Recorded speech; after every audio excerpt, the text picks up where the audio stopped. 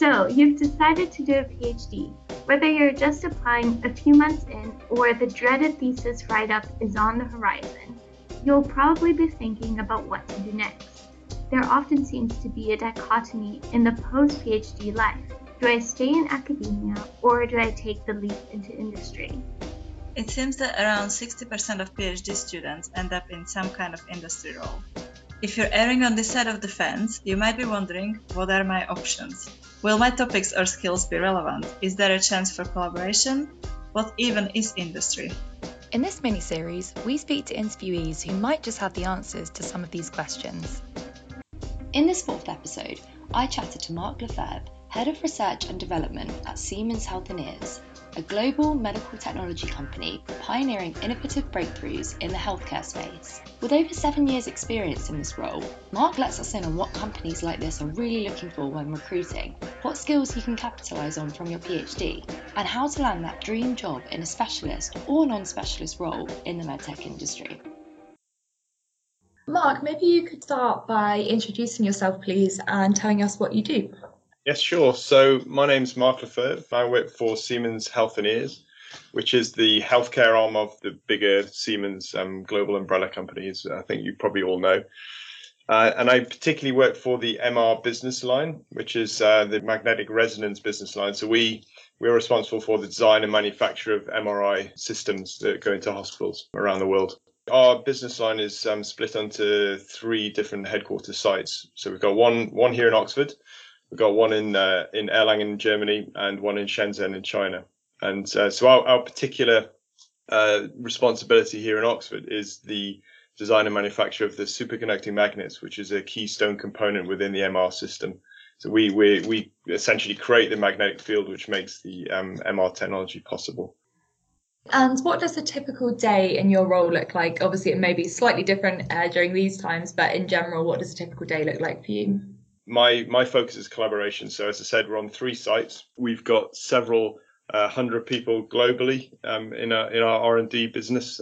And our sort of global vision is to create new products to essentially enable better accessibility of MR technology to people around the world. So sadly, still, about only 1 in 8 people have got access to MRI. So our sort of our vision, let's say, is to reach the next billion people. We do that through our collaboration, our innovation, and bringing that innovation into the market. And so we have a portfolio of projects that we manage, and those projects essentially are vehicles for delivering the innovation into the market to kind of realize this global vision to improve accessibility of MR technology. So I guess maybe a short answer is a lot of meetings would be my daily kind of tasks. Coordinating people, ensuring that the right people are focusing on the right things and removing problems and blockers to help those people do their jobs most effectively. That would be my primary focus. Great. And so we know that as part of your role, you recruit for new positions within the company. So let's talk a bit about that. What type of roles do you recruit for? Yes. Okay. So here in Oxford, as I said, we're responsible for the superconducting magnet. So within the magnet, there's a vast range of sort of technical areas. So we would recruit for people in material sciences, for example, of course, general engineering, mechanical engineering, electrical engineering, of course. We actually work with liquid helium. So we need to work at 4 degrees Kelvin for superconductivity to work. So we need cryogenicists, we need physicists, we need designers to actually design the products that we use. We need project managers to help us get the projects through the business and manage the complexity. And more now, digitalization is becoming a huge part of what we do. So we need to control this complex system together with the MR system that created in China and Erlangen. So we need embedded software engineers, data analysts, computer scientists. We're investing in AI and machine learning as well to try to understand our production and infill data and allow that to improve our designs going forward as well. So it's quite a range of disciplines, I suppose, that we would recruit for. Yeah, thank you. Definitely a wide range. And I guess what our listeners probably will be wondering is, do these roles always require a PhD? Do you only recruit postdocs? And also a follow-up to that, Obviously, you mentioned that you need kind of general engineers, physicists, and data analysts. They are quite, apart from data analysts, they're quite specific PhD topics. And so do you have a difference between recruiting for specific topic areas and just recruiting people who have PhDs in general fields? So just to answer your first point, we don't only recruit people with PhDs. I'd say we probably have maybe 20% of our department, possibly a bit more, have PhDs, and they're generally our specialist roles. Generally graduates, so I think we would look to recruit technical graduates in our particular department, and they would come through various different internship programs, graduate programs, and go in at a graduate level. And a PhD postdoc would probably come in at a slightly higher level than that. And we would look for a postdoc at a number of levels. So firstly, you mentioned, does it have to align with their particular PhD subject? So we do have postdocs who have come into the business mainly because we've sponsored them. And we've sponsored them because their subject aligns with our needs. So that's a natural fit. Nevertheless, when they come into our business, they often broaden their scope quite considerably. And so it's really just call it an entry criteria, somebody who knows an aspect of our business and proven interest in that area. But when they come into the business, they would definitely be expected to broaden in terms of where their interests lie and their skills lie. But we also would bring in postdocs who don't necessarily have any link at all to our business, but they have transferable skill sets and they've proven their capabilities at this higher educational level. So clearly applied to a slightly different area, they're going to succeed as well. So it doesn't have to be an identical subject to something that we do on day-to-day level. And that's my next question. So what skills are you specifically looking for in postdocs, whether these are research specific or the more transferable skills? I'm not sure if I could say which one we would look for more than the other. I think we would recruit people who don't have specific skill set if they show the right transferable characteristics. And the sort of characteristics that we're interested in is people who can essentially take a very complex situation and think their way independently through that environment. So clear, structured thinkers. Generally, people who do PhDs are people who are unafraid of the white paper, let's say, the blank space. They're not afraid to challenge the norm, to think around very complex situations and come to a conclusion. Not necessarily just through themselves, but collaboration with external partners, essentially to gather information in a really structured way to prove or disprove a hypothesis and find ultimately a solution. That's the driving force for our innovation. We create very complex systems, and we need people who can think through new ideas. How will it work? What's the ramifications this way, that way? What are the problems? How do we work through the problems? And realize this new idea into product or a new market requirement. I think it's this structured thinking, if I could sort of summarize it in one or two words, is something that a PhD student would bring to us. If that happens to have the advantage of the particular subject area being relevant to what we do, then that's great. The sort of areas we have sponsored in the past or we have recruited in the past are sort of areas of advanced material sciences, sort of multi-physics modeling, because, as I said, digitalization is something becoming more and more important to us. And the data side of things, using data more effectively. There's a number of PhDs out there looking at this, and machine learning algorithms to try to make sense of this jungle of data that we have. So if those areas are being studied, then of course they would be of interest, and that would be an added value to us for sure. Yeah, it makes a lot of sense. Thank you. And I guess we kind of covered this already, but I guess the reason why I asked this is because, so myself and Nicole and Carolyn, our other co-hosts, we're at the Institute of Psychiatry. So we're a little bit more social sciencey, health sciencey-esque. And so I'm just thinking if it was more health related or social science related, but I was really interested in coming to work for a company like yours afterwards, would it be in a more like project management type role then? How would you see or would you see people with those types of PhD fitting into the company?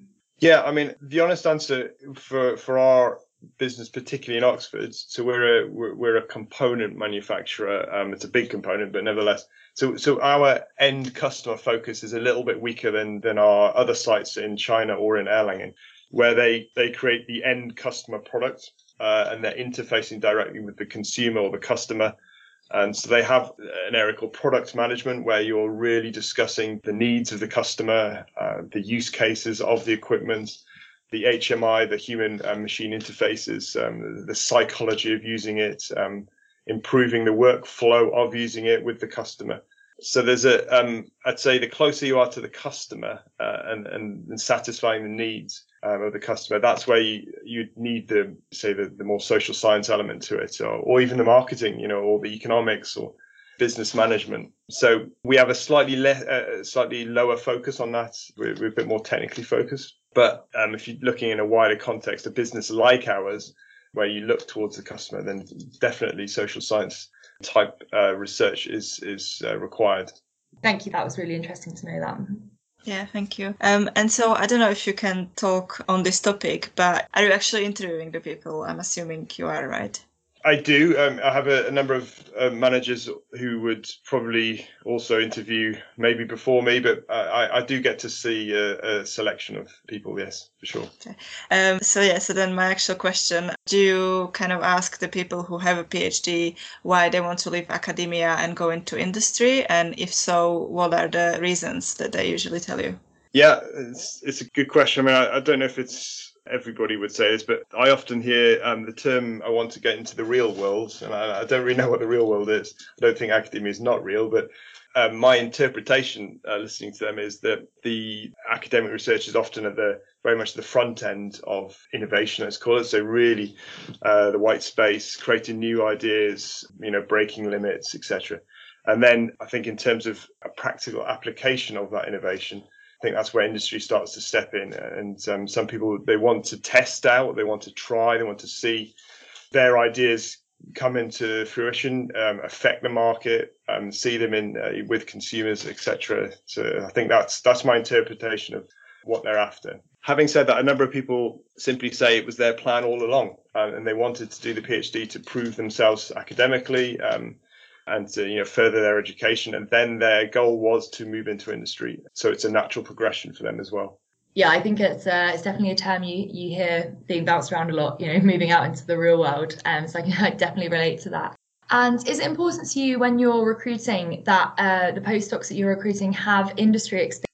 I mean, we would interview both types of postdocs. I think probably those who have had industry experience may show a stronger signal that was their intention all along, because they've, obviously they've planned it, they've been proactive to either get sponsorship or at least some placements to sort of to ease the move from academia into industry. But nevertheless, when we have an application for a new role and we see CVs coming in, we would, if a postdoc doesn't have industry experience, it doesn't put us off at all. It's more about the particular person.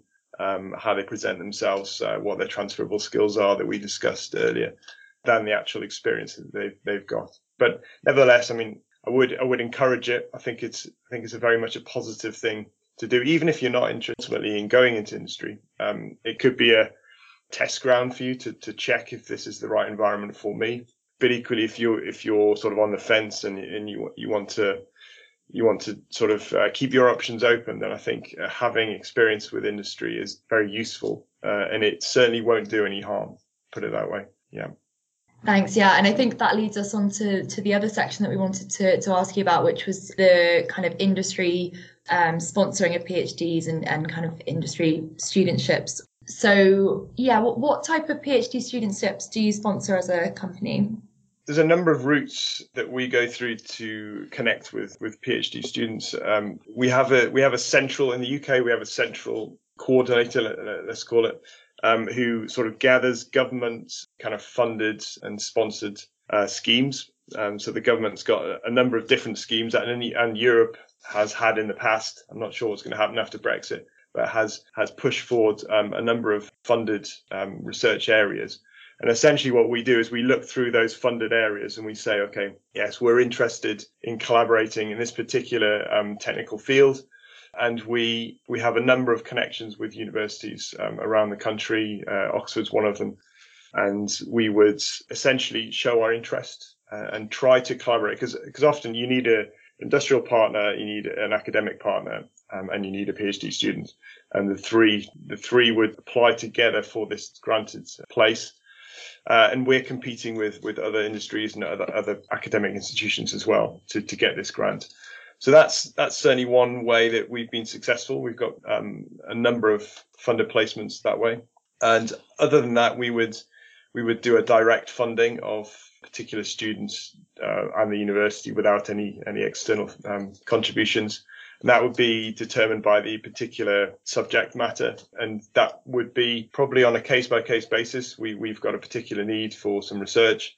And some of our contacts from the universities have said, look, we've got this student.